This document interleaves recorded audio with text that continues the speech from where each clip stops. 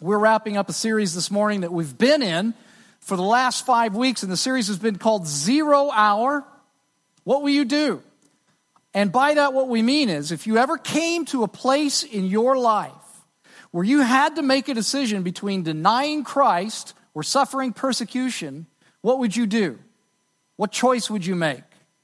If you were going to lose your job, if you're going to lose a friendship, if you're going to lose your wealth, if you were perhaps even going to lose your life, what would you do? Would you deny Christ, or would you suffer whatever persecution comes for the name of Christ and for the cause of Christ? And I can imagine that if you're new here, if this is like your first Sunday, you might be wondering, why in the world would you guys ever want to think about such a terrible thing? And I think the answer to that is, really, none of us want to think about that. But there are many well-respected Christian scholars, thought leaders, writers, that are beginning to warn that signs of a coming persecution of Christians in America are present, and it's coming. Now, whether they're right or not, only time will tell. But either way, we're wise to prepare ourselves for whatever comes, because Jesus himself warned us that following him will lead to trouble in our lives. And so this morning I want to finish this series by looking at Daniel chapter 6. We've been in the book of Daniel. We've been looking at 4 young men who've had to face some severe persecution for their faith in Christ. And so we're going to look at that again by looking at Daniel chapter 6 this morning. Daniel chapter 6. Daniel, you will remember, along with 3 other men, are Jewish captives. They've been brought over from Israel after Israel has been conquered by Babylon. They were brought over specifically to live in Babylon, to work in the government of the king of Babylon, a man by the name of Nebuchadnezzar. But by the time that chapter 6 opens, there are over 1 million of these Jewish captives living in Babylon. Nebuchadnezzar is dead. The Babylonian Empire is no more. And the Persian Empire is now in power, with their king, Darius, ruling the throne. Now, so that you can have a structure that you can follow along this morning, 3 things in this passage that I want to highlight today as it relates to persecution as we wrap this series up. Here's the first one, an inescapable offense. I want to highlight this. The second is an inescapable connection. I want to highlight that. And then third, an inescapable justice. An inescapable offense, an inescapable connection, and an inescapable justice. Let's start with an inescapable offense. Let's read from verse 1. It pleased Darius to appoint 120 satraps to rule throughout the kingdom, with 3 administrators over them, one of whom was Daniel. The satraps were accountable to them so that the king might not suffer loss. So just quickly, let me just say, what we're getting here is sort of an organizational chart for Darius's government. We really don't know much about what a satrap did, except that from these 2 verses we can deduce a couple of things about them. One is that they had power, because they were political appointees. And then when it says in verse 2 that administrators were put over these satraps so that the king wouldn't suffer loss, we can deduce that these guys had something to do with the king's money. That's what it means when it says the king didn't want to suffer loss. Maybe they were tax assayers. Maybe they worked in his treasury. Maybe they were accountants. We don't know for sure what these guys did, but we know that they had power, and we know that they had access to the king's money. Let's read on. Verse 3. Now Daniel, one of these Jewish exiles, Daniel so distinguished himself among the administrators and the satraps by his exceptional qualities that the king planned to set him over the whole kingdom. At this, the administrators and the satraps tried to find grounds for charges against Daniel in his conduct of government affairs, but they were unable to do so. They could find no corruption in him. Can you imagine a politician with no corruption? Anyway, let me keep going. They could find no corruption in him because he was trustworthy and neither corrupt nor negligent. Finally, these men said, "We will never find any basis for charges against this man Daniel unless it has something to do with the law of God." So consider something with me here. These guys, they want to get Daniel in trouble. And so in order to get Daniel in trouble with the king, they're going to have to do 3 things. The first is they're going to have to discredit Daniel because of his religion. They couldn't find anything else to discredit him with. So they're going to have to discredit him with his religion. Second, they're going to have to get the king to pass a new law that will get Daniel in trouble because of his religion. We're going to see that. And then third, they're going to have to do all of this against the king's will, because as you're going to see as we read this passage, the king really likes and cares about Daniel. Now that sounds like a job for a very shrewd politician. And in fact, the only politician that I know that could pull that off, anybody watch House of Cards on Netflix? Frank Underwood. He's the only guy I think that could pull this off. But let's see if they can pull it off. Look at verse 6. So these administrators and satraps went as a group to the king. Of course they went as a group to the king, by the way, because that's how cowards always work, in groups. They went to the king and they said, "May King Darius live forever." The royal administrators, prefects, satraps, advisors, and governors have all agreed that the king should issue an edict and enforce the decree that anyone who prays to any god or human being during the next 30 days, except to you, your majesty, shall be thrown into the lion's den. Now, your majesty, issue the decree and put it in writing so that it cannot be altered in accordance with the law of the Medes and the Persians, which cannot be repealed. They've set the trap. Does he bite? Yes, he does. So King Darius put the decree in writing. They pulled this off. And here's the thing. These guys are out for blood. I mean, they don't want Daniel to just die. They want him to die a cruel death, ripped apart by lions. By the way, you may have been wondering, why lions of all things? Why was that on the surface of their minds? Well, it's very common for Persian kings to hunt lions for sport. So they always had lions at the ready in case the king wanted to go out and do some hunting. But what I found myself asking as I read this passage is, what would cause this kind of hatred among a group of governmental bureaucrats? Like not just that they didn't want Daniel to get the promotion that it looks like the king was going to give him. They want him to die a cruel and torturous death. What could inspire that kind of hatred? And then it occurred to me as I read this passage, maybe you saw it too. Did you notice how their hatred progressed? Did you notice the progression in their hatred? Here's what it was. They started out thinking that Daniel must be just like them. And so they figure, well, the best way to discredit him is we'll hire a private detective and we'll try to dig up some dirt on him. He's probably cheated on his taxes too, just like we have. Maybe he's cheated on his wife. Some of us have done that. Does he have any interns? Has he inhaled any illegal substances? Any unexplained deposits or withdrawals in offshore accounts? Anything at all? They figure we'll be able to find something on him because he's just like the rest of us. But when they couldn't find anything, they grew resentful. He's not like us. Not at all. And they grew more and more resentful. And you see, this is one of the things that I think you need to understand. If you're a follower of Christ this morning, you need to understand, as a believer in Christ, that people are going to hate you for being a follower of Christ because you're different. You're different. I said the first week of this series that if you're a follower of Christ, you just have to get over worrying that some people are going to hate you for being a Christian, because they are. I don't care how cool you try to be. I don't care how much you try to blend in. I don't care how much you don't act like mean-spirited, legalistic Christians. I don't care how nice and non-judgmental you are. If you tell people you believe in Christ, you will be hated, shunned, and persecuted by some people. Just get over it. It's going to happen. And why are they going to do that? It's because you're different. And by the way, when I talk about the fact that you're different, I'm not necessarily talking about the way you live your life, although that may be true too. But when I talk about being different, what I mean is that you're different in what you believe. And that's offensive to people. And there's nothing that you can do to escape that. Here's what I mean by that.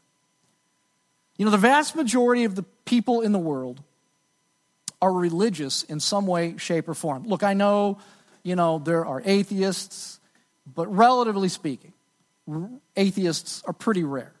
Most of the world is religious.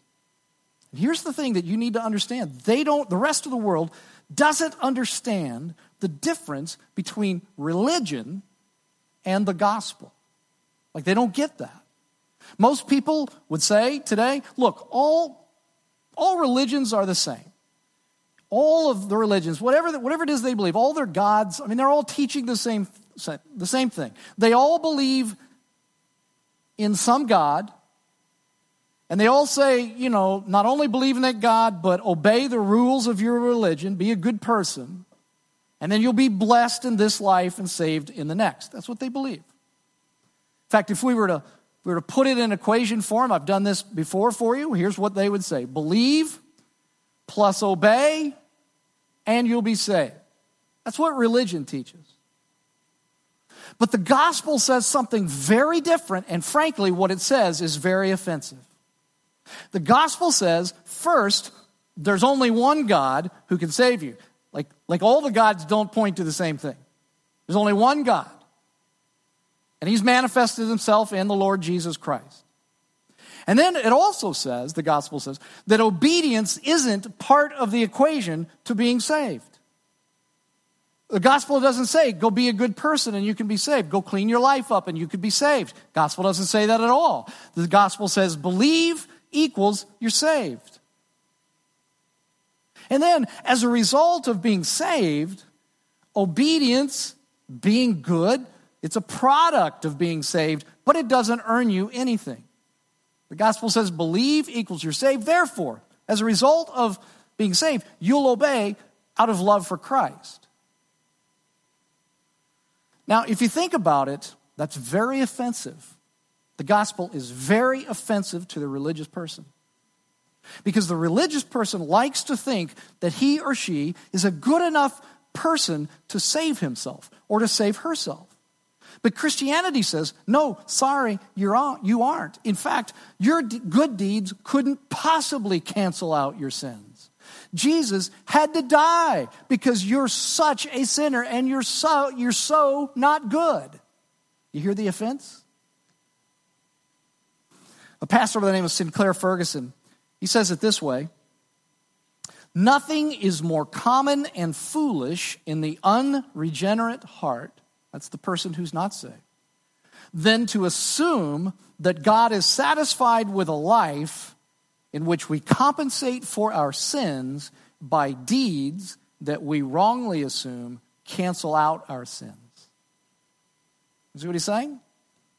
Good deeds don't get you anywhere. And he says it's foolish to believe that. Why? Because it denies the necessity of the cross of Christ, which leaves a person in his or her sins, which then puts him or her in jeopardy of an eternity apart from God. And that is inescapably offensive. You just can't avoid it. Now, some of you do avoid it. Some of you are never in danger of persecution because you never speak about your faith in Christ. Nobody knows that you believe in Christ. It's time for some of you to speak up, frankly. Then there are others of you who feel like you're always experiencing persecution and hostility because you enjoy fighting with people and you tend to be argumentative and obnoxious about what you believe. Listen to me. Nobody's persecuting you because of Christ. They just don't like you. That's the problem. But here's what I want you to hear, is that no matter how kind and compassionate and cool and laid back you are about your faith, some people are going to hate you because Christianity is inescapably offensive. Get over it. It's different than other religions. You just need to understand that. And someday your belief in Christ may well put you in your own personal 0 hour. What will you do? Will you deny Christ? so that you can avoid persecution? Or will you stand for Christ, no matter what comes?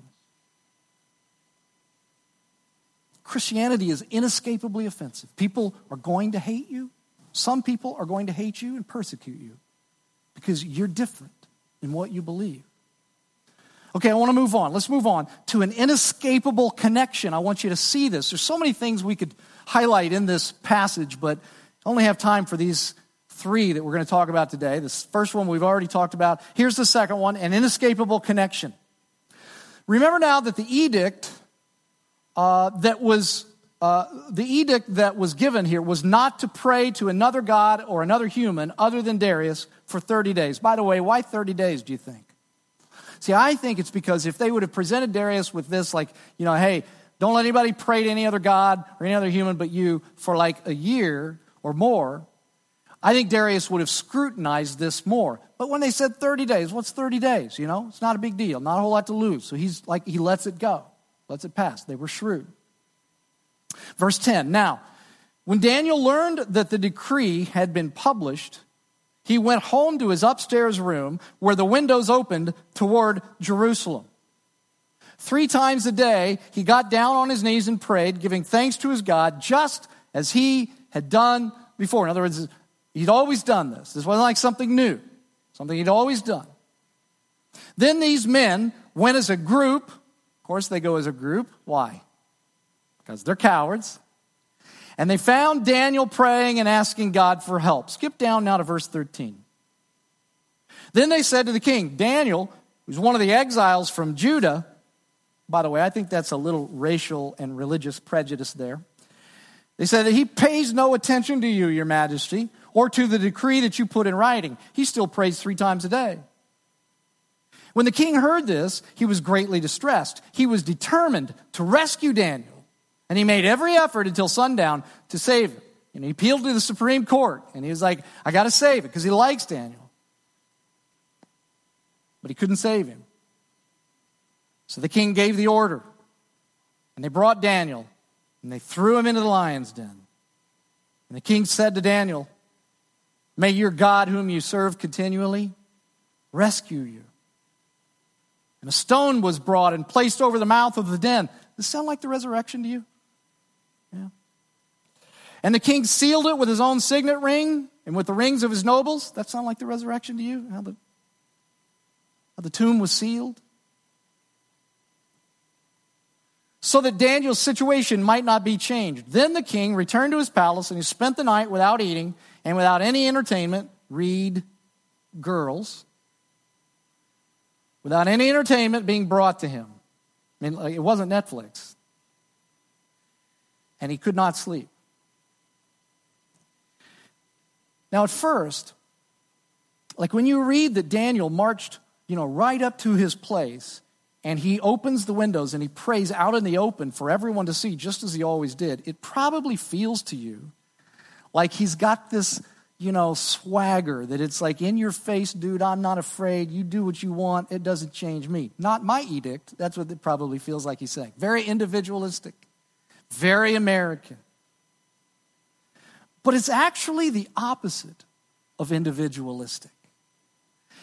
Daniel is doing this out of a commitment to his people. Remember, there are now over 1 million Jewish people living in Babylon. Daniel is the most prominent of all of them. If he buckles in fear, many of them will too. If he allows fear to control him, or the threat of persecution to scare him from doing what he's always done, undoubtedly many of the Jewish people will too. And those who do end up continuing to pray will be killed. And so Daniel understands there's a lot on the line for his people. And so Daniel makes his prayers very public, just as he always has, out of identification with and commitment to his people, the Jewish people. He asks God for help, the text says. Help in what? To be strong, I'm sure, regardless of the threat. To deliver him from the lions, I feel certain. To encourage and strengthen all of the Jewish people. That would be part of it. But some of you might be thinking, look, he could have prayed quietly. Like he didn't have to pray visibly so that everybody knew. He could have just prayed in his heart, couldn't he? Why not do that? What would be wrong with just compromising what you believe just a little in order to spare yourself the pain of persecution? What would have been wrong with that for Dan? What would be wrong with you? If you face your own personal 0 hour sometime, what would be wrong with just compromising a little bit what you believe in order to spare yourself from the pain of persecution? What would be wrong with that? Here's the answer. What's wrong with that is that the effect that it has on the rest of the body of Christ. You know, we live in such an individualistic culture that we think that what we do or what we don't do, it doesn't hurt anybody else, it's nobody else's business. Heard that so many times from people as it relates to sin. What difference does it make if I do this? It doesn't hurt anybody else. As long as it doesn't hurt anybody else, I'm fine. Oh, but it does hurt someone else. Do you not understand that? Do you not understand that there is an inescapable connection between you, if you're a follower of Christ here today, and the other people who are followers of Christ in this church this morning? An inescapable connection between us. Everything I do, everything you do, good or bad, affects someone else. You ever heard of the butterfly effect? Raise your hand if you've heard of the butterfly effect. Okay, so you know what that means. It means that, like one small thing that somebody does here starts a chain of actions or reactions that affects more people around the world than you could ever know. Listen to me. If you're a follower of Christ, you are not a lone ranger. Whether you like it or not, you are connected to people. And as a follower of Christ, we're repeatedly told in the New Testament that we have an obligation to one another. I have an obligation to you. You have an obligation to me. I have an obligation to all of you. You have an obligation to everyone here. Listen to the Apostle Paul. You are your brother's keeper, by the way.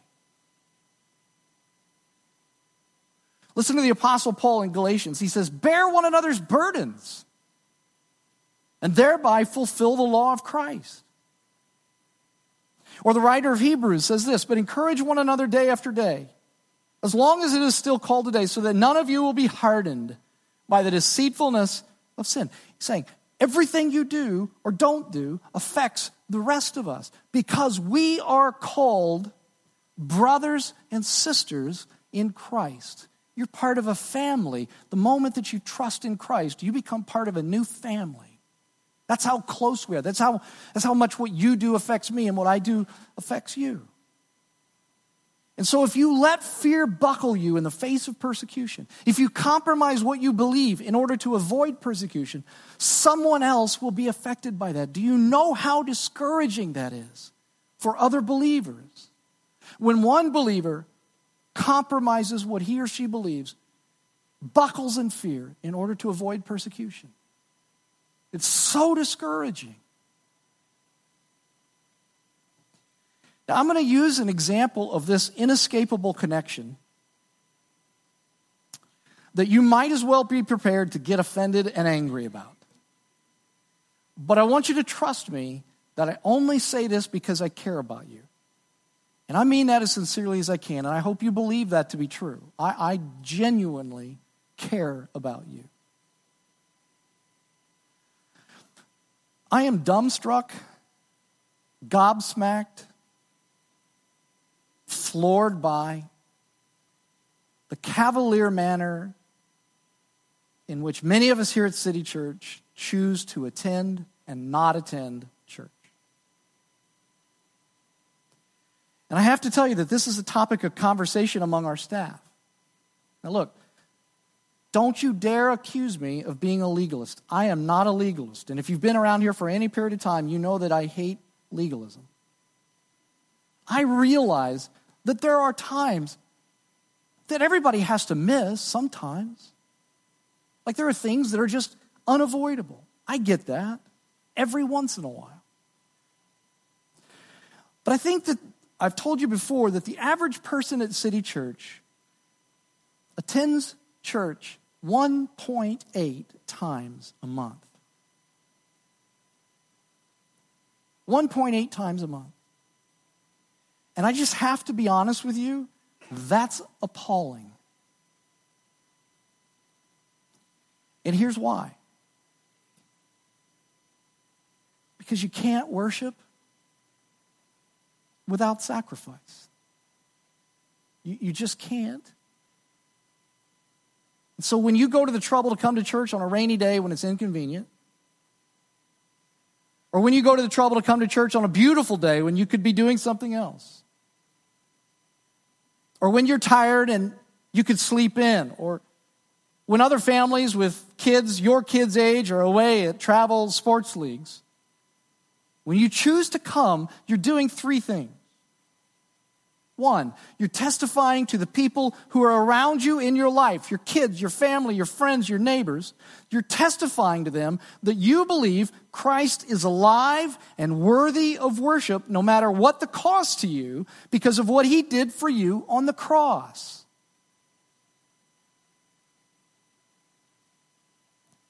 Second, you're testifying to the rest of us here that we're important to you and that you need us in your life and that we need you.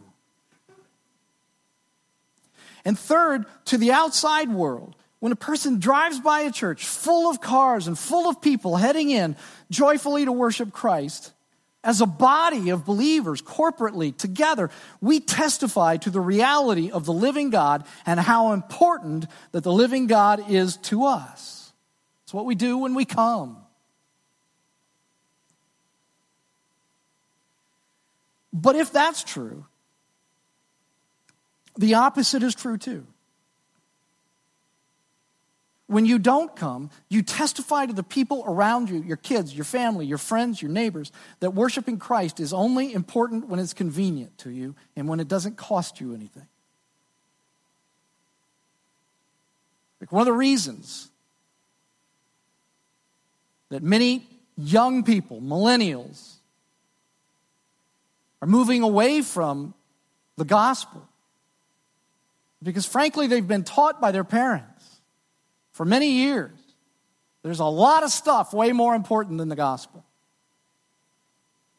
Like soccer games, baseball games, vacations. I'm not against taking vacations. No, don't hear me say that. But there's a lot of things more important than the gospel. Second, you're telling us as a church body that you really don't need us. We don't really matter. You're fine without us. And third, you're saying to the outside world that Christianity just isn't that important. You can't worship without sacrifice. And listen, you can't be cavalier in your attendance at church and not have an effect on the other people here. Sorry, you just can't. There is an inescapable connection between us. There's a personal cost to your cavalier attendance. It affects you, even though you think it doesn't. It affects you. But there's also a larger community, family cost to your cavalier attendance too. And I know what you're going to say. I already know it. I've been doing this for a long time. I know what you're going to say. That's why we have a podcast, Jeff. And when I'm not here, I catch up through the podcast. Hey, that's not why we have a podcast, so that you can just skip. That's not it.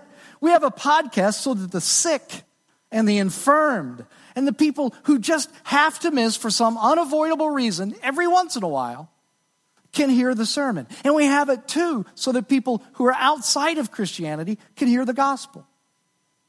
But just listening to the podcast alone in your car or when you're on your treadmill, that's not worship.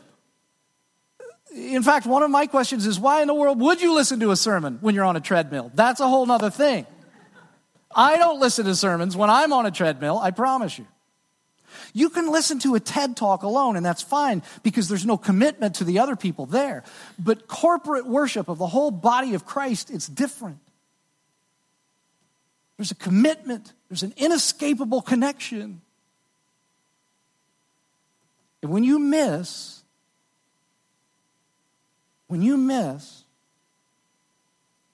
it says a lot more than just that you chose not to be here. And let me tell you something else. If persecution should ever come to your life, if you should ever find yourself in your own personal 0 hour, you're going to need us. You're only as strong as the church that's around you. You will only be as courageous as the people that are around you. You're going to need us, and we're going to need you. There's an inescapable connection between you and the rest of the body of Christ. One last thing on that. One last thought on that. Do you guys know what a pride of lions does when they want to attack a herd of, I don't know, say antelope? You know what a pride of lions does?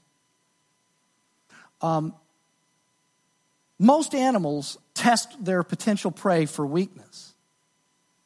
But that's not what lions do. The only weakness that lions are looking for is isolation. If they can remove a single animal from its herd, dinner is served. Now listen to this. One of Jesus' disciples, Peter, he wrote this in 1 Peter chapter 5:8. He said, "Your enemy, the devil, prowls about like a roaring lion." What does that mean? Just like a roaring lion, he's looking for people in isolation. He's looking for someone to devour. And if your faith is going to survive in the midst of persecution, or any trouble for that matter, it will only survive as you strengthen yourself with the rest of the body of Christ. Okay, let's move on. Let's finish with this. This passage points us to an inescapable justice. And I want you to look at this, verse 19. At the first light of dawn, does this remind you of the resurrection? Remember at the first light of dawn, remember the women ran, they just raced to the tomb. At the first light of dawn, the king got up and he hurried to the lion's den. When he came near the den, he called to Daniel in an anguished voice, "Daniel, servant of the living God, has your God, whom you serve continually, been able to rescue you from the lions?" Daniel answered, "May the king live forever. My God sent his angel, and he shut the mouths of the lions. They haven't hurt me, because I was found innocent in his sight." Remember it said just a few minutes, do you remember it said just a few minutes ago that the king couldn't sleep at night, that night? I think that Daniel got a better sleep than the king did. "They've not hurt me because I was found innocent in his sight, nor have I ever done any wrong before you, your majesty." The king was overjoyed, and he gave orders to lift Daniel out of the den. And when Daniel was lifted from the den, no wound was found on him, because he had trusted in God. At the king's command, the men who had falsely accused Daniel were brought in and thrown into the lion's den along with their wives and children. There is an inescapable connection. When you sin, other people are affected by it. And before they reached the floor of the den, the lions overpowered them and crushed all their bones.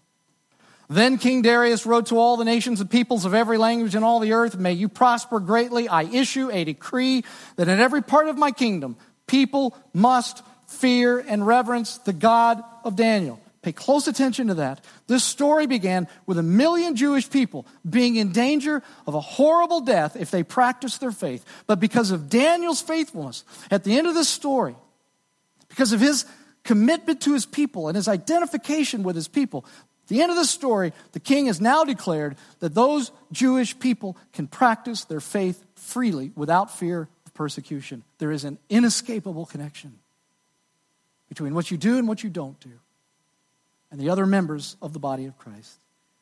Let me close with this.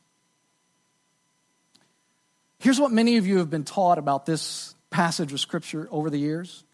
Like if you went to Sunday school when you were a kid, and maybe like the teacher, like if you're as old as, Paul Kleinknecht, one of our elders in this church, you probably saw flannel graph. Anybody remember flannel graph? Raise your hand. Yeah.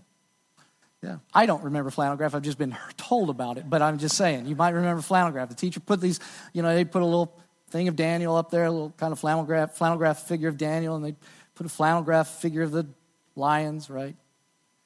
You were taught in Sunday school that the moral of this story is this, that if you're good and you will trust God, he will take care of you too, just like he did Daniel. Nothing bad will ever come to you if you're just good and if you trust God. Not a scratch will come upon you.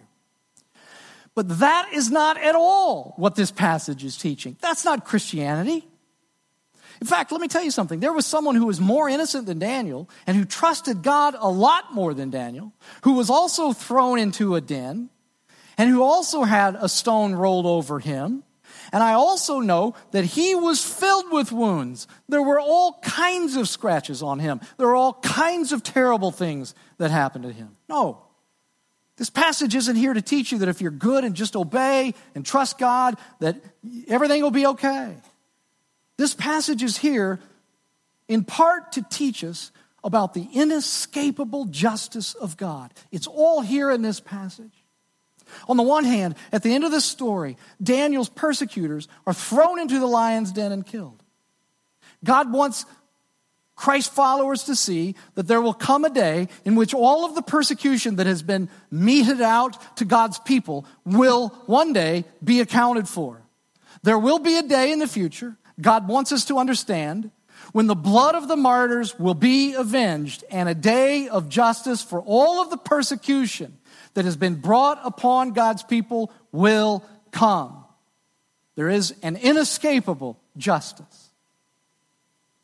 But on the other hand, this passage was put us here also to point us to Jesus Christ, the real Daniel, who went into the real lion's den and who went before the real lions of the justice of God and who got the punishment that we all deserved and who was ruined and who was torn apart by the justice of God. Why? Why did he suffer the justice of God? Because it was the only way for sinners like me and you to be saved from the wrath of God's justice.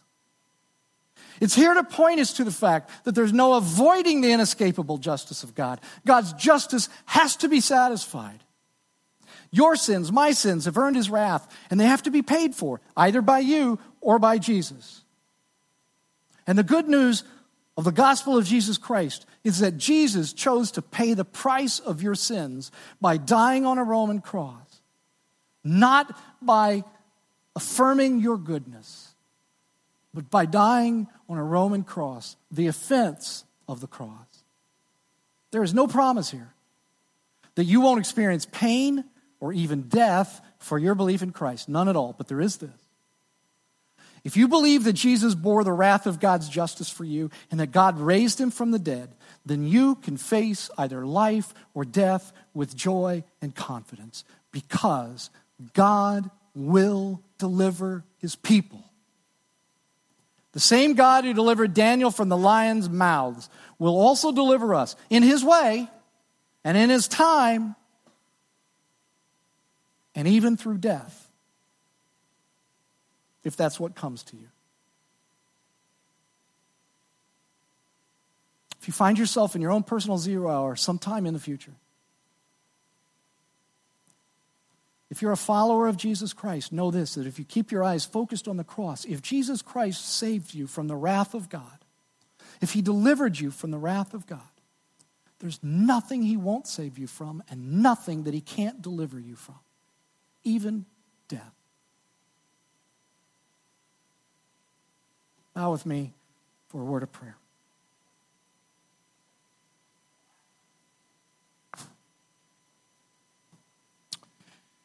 Lord Jesus, none of us will ever face what you faced. None of us will ever have to experience the wrath of your justice if we believe upon you, Lord Jesus. Lord Jesus, thank you that you willingly chose to suffer the wrath of God for us because there wasn't any other way. If we could have been good enough, if we could have believed in some other God, and that would have been fine, you would have said, fine, do that. You wouldn't have died on a cross. But you died because there was only one way for our sins to be paid for, and that's through your death on the cross. Thank you, Lord, that Christianity, that the gospel is not about us trying to clean up our lives. Because we could never do that. We could never cancel out our sins by being good. Thank you that you accept us as we are. The gospel is for broken people like me, for people who aren't good, for people who can't believe perfectly all the time. The gospel's for people like me and for people like those that are here today. Lord Jesus, we worship you. It's been a tough series. Lord, we pray that the freedom that we have to worship without persecution would continue in this country. But if it doesn't, Lord, would you give us courage? Would you give us strength? Would you keep our eyes focused on you? Because we know that if you delivered us from the wrath of God, there's nothing that you can't and won't deliver us from. We pray this morning for those in other parts of the world today who are facing persecution, some who are imprisoned, some whose lives are being threatened. For their faith in Christ, Lord, would you give them courage? Would you give them strength? And would you keep their eyes focused on you, Lord Jesus Christ? Would you give them the peace of Christ that surpasses all understanding? And it's in your name, Lord Jesus Christ, that we worship and pray.